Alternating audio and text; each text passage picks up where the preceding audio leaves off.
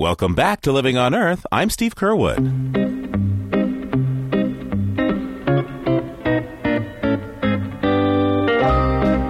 60 years ago this month, residents of the town of Spearfish, South Dakota, woke up to a thermal surprise.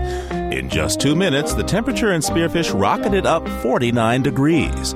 At 7:30 in the morning of January 22nd, 1943, it was a bitterly cold -4.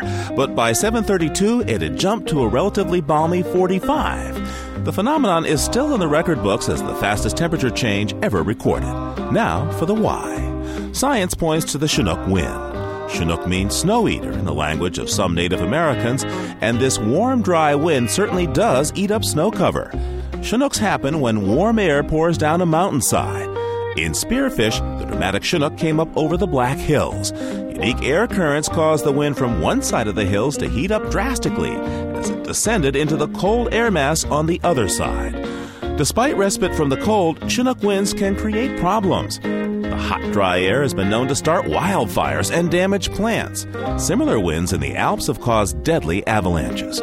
And the Chinooks can be cruelly unpredictable. In Spearfish in 1943, the pleasant weather lasted only an hour before the temperature dropped back to -5 degrees in less than 30 minutes.